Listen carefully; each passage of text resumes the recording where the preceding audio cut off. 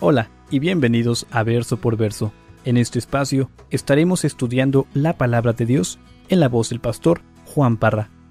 Si aún no tienes alguna iglesia en donde congregarte, te invitamos a Capilla Calvario de Oxnard. Estamos localizados en el 1925 Eastman Avenue, en la ciudad de Oxnard, California.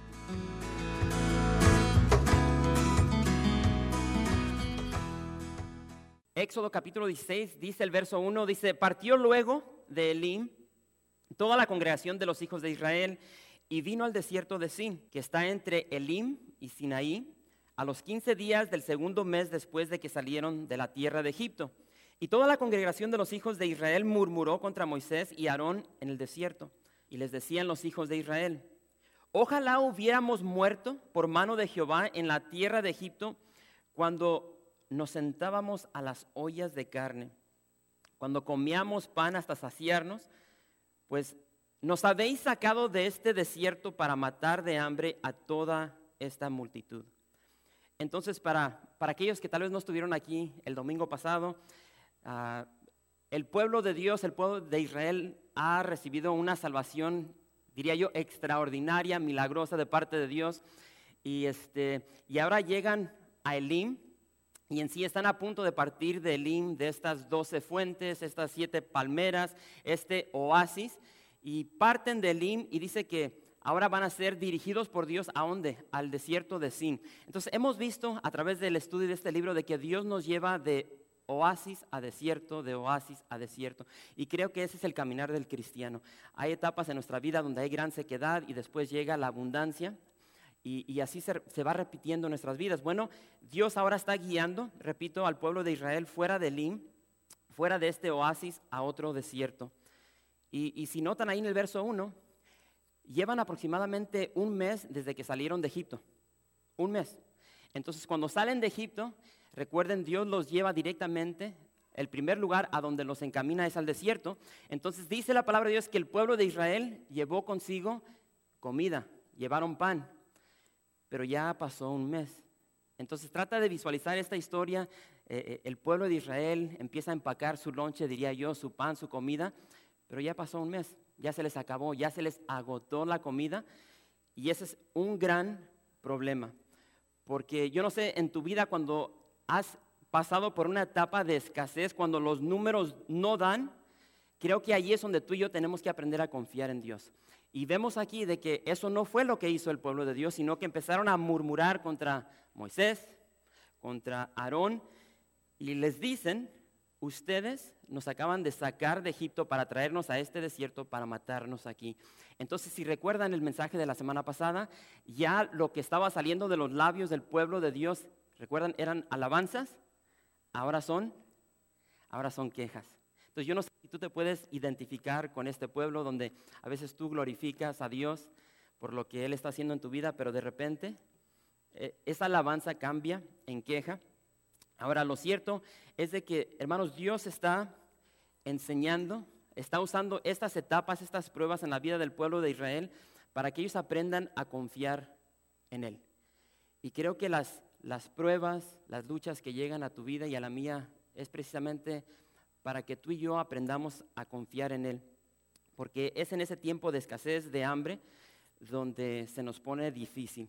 Y si te das cuenta en este pasaje que acabamos de leer, el pueblo de Israel tenía, diría yo, memoria selectiva, porque recuerden, eran esclavos. Ellos salen de Egipto y ahora que están ahí en el desierto y que no tienen comida, lo único que pueden recordar era cuando estaban alrededor de las ollas de carne. Trata de visualizar un caso de carnitas ahí enfrente de ellos, bueno, carnitas no, porque ellos no comen puerco. Bueno, pero, o sea, ahí el caso de carne y ellos están comiendo hasta saciarse. Y es lo único que ellos pueden recordar de Egipto.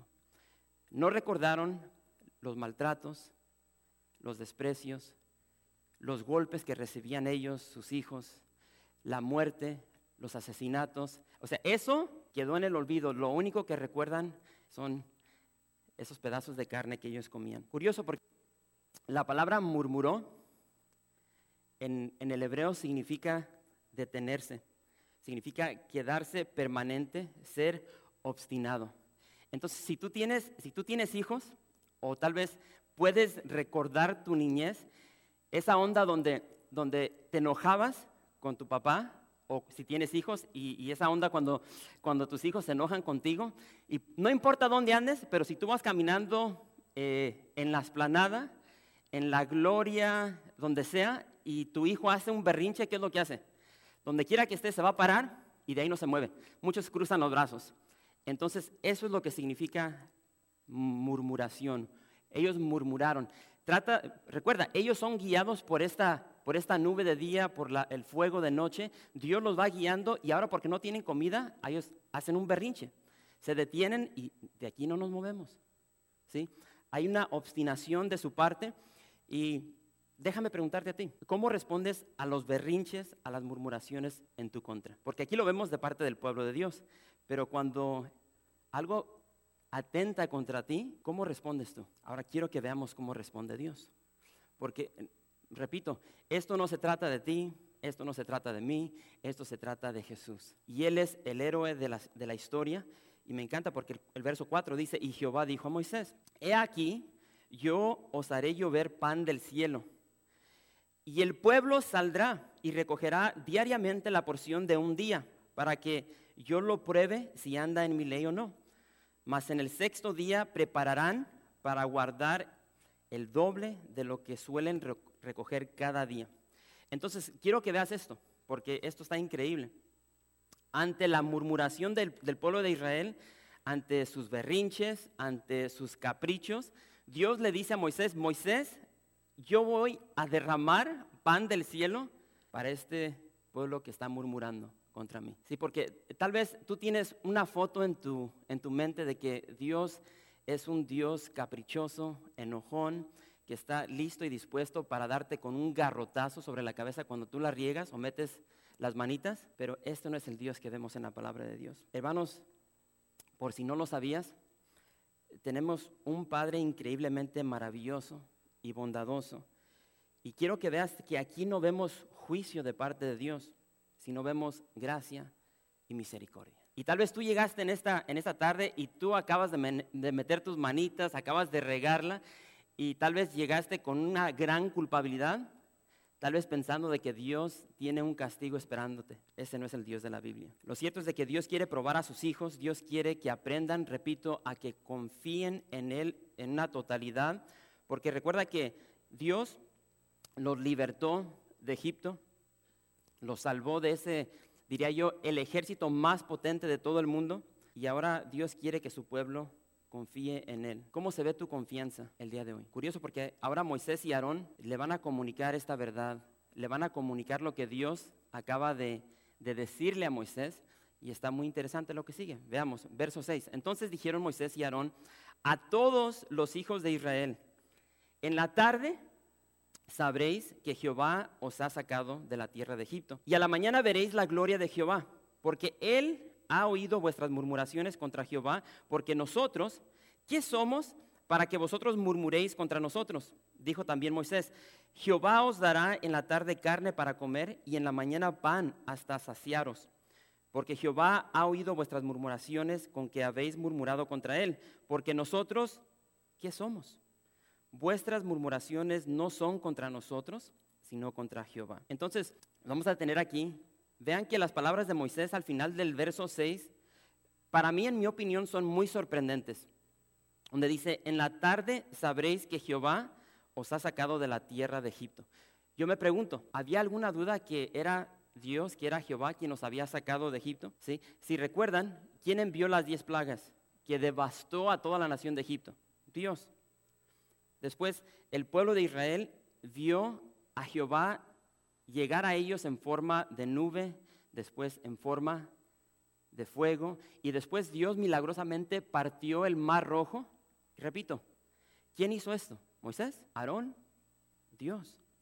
Y por si fuera poco, después llegan a un lugar, ¿recuerdan el nombre Mara? Que significa amargo. Se están muriendo de sed y Dios toma un árbol y le dice a Moisés, pon ese árbol en las aguas y las aguas se vuelven dulces. Entonces, después de ver todo esto, después de ver esos milagros, ellos siguen desconfiando en Dios. Y esto me comunica algo. Me comunica de que grandes milagros no siempre cambian el corazón. Y hay muchas personas que están buscando un milagro. Dios, si tú haces esto por mí, te voy a servir. Si tú haces esto por mí, voy a cambiar. Si tú haces esto, y a veces así no funciona la cosa. De igual manera quiero que vean de que la palabra de Dios dice que el pueblo murmuraba contra Moisés y Aarón, pero después dice que murmuraban contra ¿quién? Contra Dios. Hermanos, Dios siempre nos da más de lo que tú y yo merecemos. Dios no solamente les va a dar pan, o sea, ellos recordaron la olla de carne, así es que Dios no solamente les va a dar pan del cielo, les va a dar carne. Vean, verso 9. Y dijo Moisés a Aarón: di a toda la congregación de los hijos de Israel, acercaos a la presencia de Jehová, porque él ha oído vuestras murmuraciones. Y hablando Aarón a toda la congregación de los hijos de Israel, miraron hacia el desierto, y he aquí la gloria de Jehová apareció en la nube. Y Jehová habló a Moisés diciendo: yo he oído las murmuraciones de los hijos de Israel. Háblales, diciendo: al caer la tarde comeréis carne, y por la mañana os saciaréis de pan, y sabréis que yo soy Jehová vuestro Dios. Y venida la tarde subieron codornices que cubrieron el campamento, y por la mañana descendió rocío en derredor del campamento. Y cuando el rocío cesó de descender, he aquí sobre la faz del desierto una cosa menuda, redonda, menuda como una escarcha sobre la tierra. Ahora, vamos a detenernos aquí. Repito, trata de visualizar esta escena, esta historia, este relato que tenemos aquí, porque tienes ahora a Aarón obedeciendo a Moisés, y trata de visualizar en el desierto a Aarón tratando de juntar a las multitudes. Entonces yo me puedo visualizar a Aarón diciéndole a José: José, allá tráete un grupito acá, Caleb acá está otro, porque recuerden, salieron más de 1 millón de personas y están en el desierto, y ahora tienen que organizar para que esta multitud llegue y escuche lo que Dios tiene para ellos. Entonces no sé si puedes ver en tu mente a líderes tratando de juntar a grupitos para que se juntan. Ayer estábamos en cosecha y bajaron cerca de 5,000 personas que aceptaron al Señor, y ya no cabían ahí en el estadio, y el pastor Greg Laurie dice: por favor, todos los que están abajo den un paso para adelante para dar lugar para todos los que aún siguen llegando.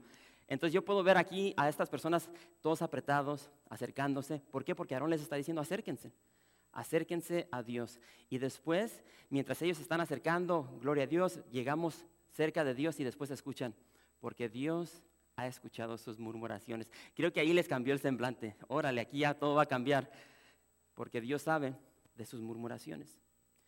Dios sabe de tu pecado. Dios sabe las cosas que tú haces a escondidas, que tal vez eres bueno para esconder de tu esposa, o esposa, tú eres buena de esconder esas cosas de tu esposo, de tus hijos. Dios sabe lo que piensas cuando crees que estás solo. Dios lo sabe todo. Y aquí el pueblo se está dando cuenta de que Dios sabía de todas sus murmuraciones. Y quiero que quede eso claro. Dios sabe de las murmuraciones del pueblo. Y fueron murmuraciones por cuestión de tripa, de hambre. Cuando tú tienes hambre, ¿cómo actúas? Hoy le dije a un hermano de la iglesia: ¿qué? El lunes voy a ir a comprarme una caja de 100 Snickers y las voy a dejar aquí para que cuando andes así con tu actitud de diva, te voy a dar un chocolate para que te tranquilices. O sea, cuando uno tiene hambre, uno actúa como una diva. Y o sea, lo que quiero que veamos aquí es de que uno como ser humano rápidamente queremos juzgar. El hombre es rápido para juzgar, para condenar, pero Dios es rápido para amar, para perdonar. Y aquí lo cierto es de que el pueblo de Israel merece justicia. Merece que se le castigue por haber murmurado, desconfiado en Dios. Imagínate qué estaría corriendo en la mente del pueblo cuando se están acercando y se dan cuenta de que ya Dios sabe concerniente a su murmuración. Y ahora, mientras ellos están ahí, ahora ellos pueden ver esa nube que está descendiendo sobre ellos. Órale, ¿y ahora qué va a pasar? Y empieza a bajar esa nube, y de esa nube empieza a retumbar la voz de Dios mientras Dios empieza a hablar con su siervo Moisés. Y de esa nube escuchan las palabras: yo he oído las murmuraciones de los hijos de Israel. Pregunta: ¿cuál fue la última necesidad grande que tú tuviste en tu vida? Y quiero que pienses por un momento. Trata de recordar la última, diría yo, gran necesidad que tú tuviste. Lo cierto es de que todos tenemos una necesidad, punto y aparte de Jesús. En nuestra vida van a llegar circunstancias que van a atentar contra nuestra vida, contra nuestra familia, nuestros matrimonios. Y te pregunto: ¿confiaste plenamente en que Dios iba a intervenir en esa situación, en esa necesidad? ¿O será que fuiste tal como el pueblo y dudaste y comenzaste a murmurar contra él? Entonces vemos de que ante un merecido castigo, Dios derramó misericordia, Dios derramó gracia. Ponte a pensar, esta semana si tienes hijos y tu hijo hizo algo contra ti, o sea, lo cierto es de que él merecía un castigo. ¿Se lo diste o le demostraste gracia? Y aquí vemos, repito, ante este merecido castigo, Dios derrama misericordia, gracia. Dios dice aquí que les va a dar pan y carne. Entonces, yo no sé, al leer esta historia, si te puedes adelantar al Nuevo Testamento, a la historia que nos da Jesús, la historia del hijo pródigo. Después de que este hijo pródigo desprecia a su padre, lo rechaza, no hay absolutamente nada de respeto hacia él, pero después dice la palabra de Dios que el padre anhelaba el regreso de su hijo. Y llega el día que el hijo regresa. Y es lo mismo, diría el hijo se merecía un castigo, pero ante ese castigo vemos que el padre lo está esperando. El padre corre hacia él con brazos abiertos. ¿Y qué es lo que dice? Manda a sus siervos y dicen, al becerro, al gordito, me lo matan y vamos a comer y vamos a tener fiesta. Hermanos, esa es la foto del Dios del cual tú y yo servimos. Ante el castigo que merecemos, Dios nos da gracia, nos da misericordia, diría yo, nos da a Jesús. Impresionante. Y vemos de que Dios les envió un recordatorio misericordioso y delicioso de ese cuidado que Él tiene por su pueblo y de la importancia de confiar y obedecer su palabra. Un recordatorio muy aplicable para ti y para mí el día de hoy. Verso 15. Dice, y viéndolo los hijos de Israel se dijeron unos a otros, ¿qué es esto? Porque no sabían qué era. Entonces Moisés les dijo, es el pan que Jehová os da para comer. Esto es lo que Jehová ha mandado. Recoged de él cada uno según lo que pudiere comer, un gomer por cabeza, conforme al número de vuestras personas. Tomaréis cada uno para los que están en su tienda. Y los hijos de Israel lo hicieron así, y recogieron unos más, otros menos, y lo medían por gomer.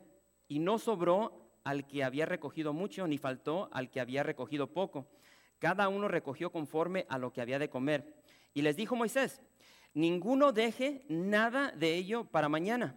Mas ellos no obedecieron a Moisés, sino que algunos dejaron de ello para otro día, y crió gusanos, y hedió, y se enojó contra ellos Moisés, y lo recogían cada mañana, cada uno según lo que había de comer, y luego que el sol calentaba, se derretía. Yo no sé cuántos de ustedes se han dado cuenta de que muchas veces nosotros no reconocemos la provisión de Dios. ¿Por qué? Si tienes tiempo en la iglesia, creo que ya has conocido a esas personas que durante su oración como que tratan de explicarle todo lo que está sucediendo a Dios. Empiezan a orar y le empiezan a decir, mira Dios, esto está pasando, esto pasó ayer, esta persona hizo esto, aquella hizo esto, bla, bla. Y empiezan a comunicarle a Dios como que si Dios no supiera lo que está pasando. Y punto y aparte de que empiezan a explicarle toda la situación a Dios como si Dios no supiera, después empiezan a decirle a Dios cómo responder a esta situación. No, pues Dios, me encantaría que hicieras esto y esto y esto, que lo hicieras de esta manera. Y cuando Dios, en su misericordia, en su gracia, responde y manda la provisión, nosotros somos como el pueblo de Israel y decimos, ¿qué onda? ¿Qué es esto? Porque no esperábamos a Dios que respondiera como Él siempre responde, con perfección. Y o sea, yo me puedo identificar de una manera increíble con esto. Y o sea, en esta porción que acabamos de leer, a mí, en los versos 19 al 21, esto no me sorprende en lo mínimo. Y ahí esa porción está hablando de que Dios les dice, ok, quiero que vayan y recojan diario, y lo que van a recoger, lo van a recoger de acuerdo para tu familia, para tu necesidad, pero no lo dejen para el día siguiente. O sea, Dios es bien claro, cuando Dios habla, su palabra es concisa, clara, a nosotros nomás nos corresponde obedecerla. Y entonces, esto no me sorprende de que ellos no obedecieron, porque muchos aguardaron ahí poquito de este pan celestial. ¿Por qué? Porque, oye, ¿qué si mañana, cuando llega la mañana, qué si ya no hay de este pan en el cielo? Desconfianza. Y me encanta porque dice que cuando llegó el siguiente día, dice que ese pan del cielo, ¿qué? Crió gusanos. Entonces ellos se levantan y recuerden, o sea, ellos están en tiendas en el desierto y ahora ahí en su tienda hay hay una cría de gusanos. Entonces ahora mamá, papá, tú te levantas y tú puedes ver ahí en la única sala, cocina, recámara, puedes ver gusanos por donde quiera. Y punto y aparte de que hay gusanos, dice que apesta. Y dice que Moisés se enojó. Entonces yo no tengo la menor duda de que muchas personas, de los millones, un gran porcentaje de las personas ahí en las tiendas dejaron para que apestara y el olor, la fragancia llegara hasta la tienda de Moisés.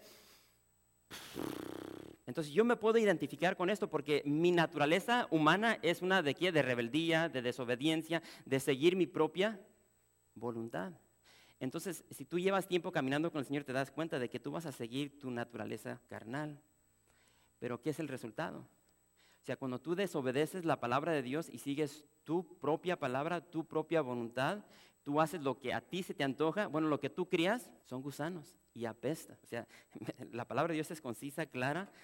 Entonces, todo lo que nosotros hacemos que va en contra de la voluntad de Dios es ofensivo, es abominable y aborrecible delante de Dios. Y es lo que estamos viendo aquí. Pero lo que sí me sorprende, o sea, de que ellos desobedecieron, eso no me sorprende, porque yo me puedo identificar. Pero lo que sí me sorprende aquí, lo que me asombra, es saber de que Dios, conociendo tal como eran ellos, conociendo cómo soy yo, nos invita a Dios a acercarnos a Él. O sea, ¿por qué Dios, siendo un Dios santo, perfecto, nos dice a ti y a mí, acérquense a mí? Yo veo esto y digo, wow, Dios nos invita a acercarnos para amarle, conocerle, experimentarle. Digo, Dios, o sea, ¿por qué? ¿Quién soy yo para recibir esto de ti? ¿Quién soy yo para que tú me escojas y me lleves de un lugar donde yo soy hijo del diablo a hijo de Dios? ¿Quién soy yo para tener una esperanza viva en ti? Esto es lo que me sorprende y me asombra. Entonces yo puedo ver aquí 4 cosas concerniente a este milagro del maná y tal vez en tus ojos no lo ves como un milagro. En mi opinión sí es un milagro. Ahora yo no sé cuál es tu favorito desayuno o cuál es tu favorita comida. Imagínate que diario te levantaras, salieras a tu yardita atrás a eso de las 6 de la mañana y estuviera ahí en el zacatito unos chilaquiles o tal vez unos pancakes con huevito, con tocino, o sea, cualquiera que, o sea, repito, este milagro del maná me enseña 4 cosas. Número 1, fue una provisión supernatural. O sea, yo no conozco en la historia de la humanidad a alguien que ha duplicado este milagro. Curioso porque en el Salmo 78 ahí se nos dice de que este pan del cielo era pan de ángeles. Número 2, fue una provisión diaria. Dios en su infinita misericordia, fidelidad, les mandó maná diariamente. Cada mañana que ellos se levantaban había una porción de maná fresquecita ahí para que la tomaran, para toda su familia. Tercero, fue una provisión suficiente. Dios nunca falló. Diario les llegó ese maná. Y recuerden, o sea, no estamos hablando de 100 personas, de 500, de 1000. Ese maná llegó para más de 1,000,000 de personas. Y finalmente, fue una provisión constante, supernatural, diaria, suficiente y constante. Dios lo hizo fielmente por 40 años. Y dejó de mandar ese maná al punto de que ellos estaban listos para cruzar el Jordán y entrar a la tierra prometida. Ese es el Dios al cual tú y yo servimos. Entonces, al ver esta gran fidelidad, esta inmerecida misericordia, yo me pregunto, ¿por qué entonces desconfío en Jesús si Él por naturaleza es un Dios que provee? Pregúntate eso. Si esto lo estamos viendo en la palabra de Dios, ¿por qué desconfiamos en Jesús? Si Dios puede proveer por 40 años diariamente maná para más de 1,000,000 de personas, ¿por qué desconfiamos de que Jesús pueda proveer para nuestras necesidades? Jesús dice, mirad las aves del cielo que no siembran, ni ciegan, ni recogen en graneros, y vuestro Padre las alimenta. ¿No valéis ustedes más? Creo que la respuesta es un sí. Entonces, si Dios provee para los pajaritos, ¿cuánto más para sus hijos? Entonces, hermanos, Jesús es mi pan de vida. En Él nunca voy a tener hambre. Él es el pan vivo que descendió del cielo. Para mí y para ti solamente es cuestión de obedecer su palabra y de recoger ese maná día tras día, porque tal como dice la palabra de Dios, nuevas son sus misericordias cada mañana. Entonces es cuestión de diario llegar al verbo, al pan de vida y ser alimentados por Jesús.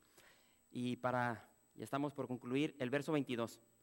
¿Están ahí? Oye, vamos bien. Éxodo 16, verso 22 dice, en el sexto día recogieron doble porción de comida, 2 gomeres para cada uno, y todos los príncipes de la congregación vinieron y se lo hicieron saber a Moisés. Y él les dijo, esto es lo que ha dicho Jehová. Mañana es el santo día de reposo, el reposo consagrado a Jehová. Lo que habéis de cocer, cocedlo hoy, y lo que habéis de cocinar, cocinadlo. Y todo lo que os sobrare, guardadlo para mañana. Y ellos lo guardaron hasta la mañana según lo que Moisés había mandado. Y no se agusanó ni hedió. Y dijo Moisés, comedlo hoy porque hoy es día de reposo para Jehová. Hoy no hallaréis en el campo. 6 días lo recogeréis, mas el séptimo día es día de reposo, en él no se hallará. Y aconteció que algunos del pueblo salieron en el séptimo día a recoger y no hallaron. Y Jehová dijo a Moisés, ¿hasta cuándo no querréis guardar mis mandamientos y mis leyes? Mirad que Jehová os dio el día de reposo, y por eso en el sexto día os da pan para 2 días. Estése pues cada uno en su lugar, y nadie salga de él en el séptimo día. Así el pueblo reposó el séptimo día. Hermanos, aquí vemos que Dios proveería, diría yo, la doble porción en el sexto día para que el pueblo no saliera a recoger en el día de reposo. Entonces iban a recibir doble bendición. Entonces, yo no sé cuántos de ustedes no entienden aquí lo que dijo Dios. En mi opinión está claro. Moisés, dile al pueblo que para nosotros sería el sábado. No, sería el viernes. El viernes, dile a mi pueblo que no salga, que el viernes recojan doble porción para que el sábado no salgan a recoger pan. Porque no va a haber. Y el día sábado, el día de reposo, yo quiero que mi pueblo descanse en memoria de mí, porque yo fui el creador del universo y yo descansé en el sexto día. Entonces aquí vemos estas instrucciones de parte de Dios y son clarísimas. No recojan en el día de reposo. Y repito, Dios quiere enseñar a su pueblo a que confíen en Él, que tengan una total confianza, que sean obedientes a su palabra. Pero ¿qué es lo que sucedió? Muchos salieron en el día de reposo a recoger, en una completa desobediencia a la palabra de Dios. Y ¿saben una cosa? Necesitamos aprender a confiar, necesitamos ser obedientes, hijos obedientes a lo que Dios establece en su palabra. Ahí es donde nos metemos en problemas, ahí es donde metemos a nuestras familias en problemas, cuando somos desobedientes a lo que Dios ha establecido en su palabra. Y ¿saben una cosa? El día de hoy todavía hay personas que siguen buscando maná en el día de reposo. Hay personas el día de hoy que siguen saliendo cuando deben de estar quietecitos esperando en Dios. Dios ya había dicho claramente de que el día de reposo no iba a haber pan del cielo. Mas sin embargo desobedecieron y salieron. ¿Y qué encontraron? No encontraron absolutamente nada tal como Dios había dicho. Y repito, lamentablemente, muchas personas el día de hoy tienen que aprender a través de la experiencia.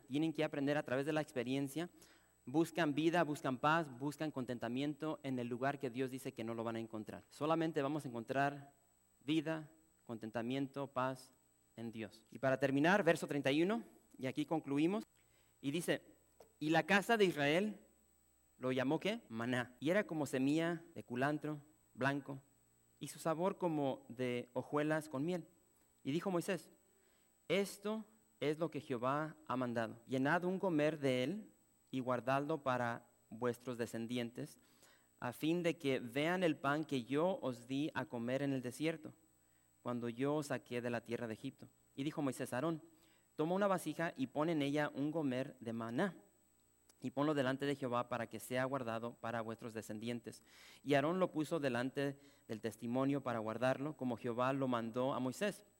Así comieron los hijos de Israel maná 40 años, hasta que llegaron a tierra habitada. Maná comieron hasta que llegaron a los límites de la tierra de Canaán, y un gomer es la 10ª parte de un efa. Aquí vemos que por fin se le da el nombre a este pan celestial, a este pan del cielo, y su nombre fue maná.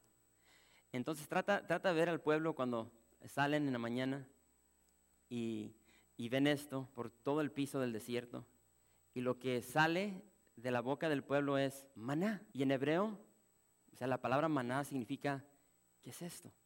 Entonces, la multitud de gente están ahí en el desierto y dicen, maná. O sea, todos están, ¿qué es esto?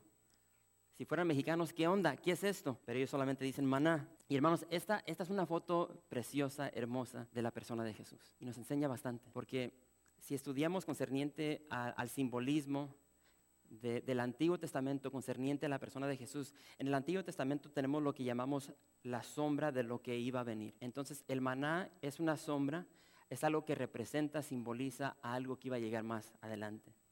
Entonces, curioso porque se nos dice que el maná descendía sobre el desierto en la noche. En la noche, cuando descendía el rocío y después Dios obraba su milagro y llegaba el maná. Entonces vemos de que de la misma manera Jesús descendió del cielo a una oscuridad, a la oscuridad de este mundo. Dice que el maná era pequeño, eso habla de la humildad de nuestro Señor Jesucristo. Dice que el maná era redondo, eso habla de la eternidad de la persona de Jesús, del Hijo de Dios. El maná era blanco, cual habla de la pureza de nuestro Señor Jesucristo.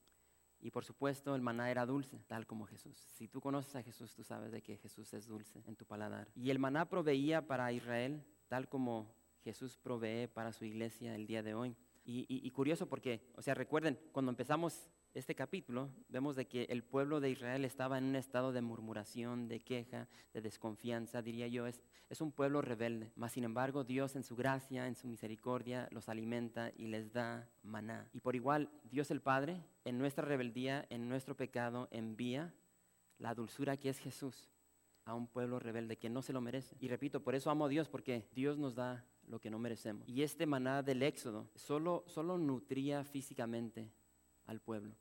Pero cuando nos adelantamos a la realidad, al cumplimiento de lo que es el verdadero maná, que es Jesús, Jesús dijo lo siguiente: yo soy el pan vivo que desciendo del cielo. Si alguno comiere de este pan, vivirá para siempre. Y el pan que yo daré es mi carne, la cual yo daré por la vida del mundo. Entonces vemos de que el maná del desierto alimentaba para un día, pero el maná verdadero, que es Jesús, alimenta para una eternidad. Y es triste porque muchos mueren sin darse cuenta del hambre espiritual que tienen. Eso sí, son religiosos, pero no hay una relación con esa fuente de vida, con ese pan que descendió del cielo. Entonces yo te pregunto en esta noche, ¿estás consciente del hambre que hay en ti? ¿Estás consciente del hambre que hay en ti? El día de hoy puedes recoger tu maná, ese maná que Dios envió del cielo.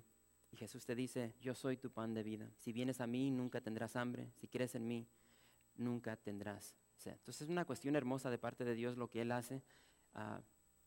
Dios te ama tal como estás, no como vas a ser. Entonces la cuestión es de que si tú en esta noche tienes a Jesús, tienes ese maná, que no te va a alimentar físicamente, te va a alimentar espiritualmente, te va a dar vida eterna para que tú puedas pasar una eternidad con el Padre. Entonces le voy a pedir al grupo que pase, y mientras ellos pasan, quiero que te preguntes, ¿cómo estás el día de hoy? ¿Cómo está tu conciencia concerniente a la persona de Jesús? Y lo cierto es de que en esta tarde tal vez llegaste con, bueno, de acuerdo al contexto, tal vez con una gran hambre, con una gran necesidad, con gran dolor. Algo está atentando contra tu vida, contra tu matrimonio, tu familia. Y tal vez hay algo que necesita la intervención de parte de Dios. Y obviamente tú no tienes el poder para lograr esto. Entonces quiero decirte que Jesús está aquí. Jesús es el héroe de la historia de la humanidad, el cual puede llegar y puede derribar, diría yo, ese ejército de Egipto y darte la salvación, darte lo que tú necesitas, lo que tu alma está anhelando el día de hoy. Gracias por visitar calvariooxnard.org. En este sitio web podrás encontrar información fresca cada semana, como los servicios previamente grabados, los cuales están disponibles para ti, para que los puedas escuchar en cualquier momento. Estamos seguros que este material será de gran edificación espiritual para tu vida y para tu familia. La visión de Capilla Calvario de Oxnard es ser como Jesús, aprendiendo y viviendo la palabra de Dios.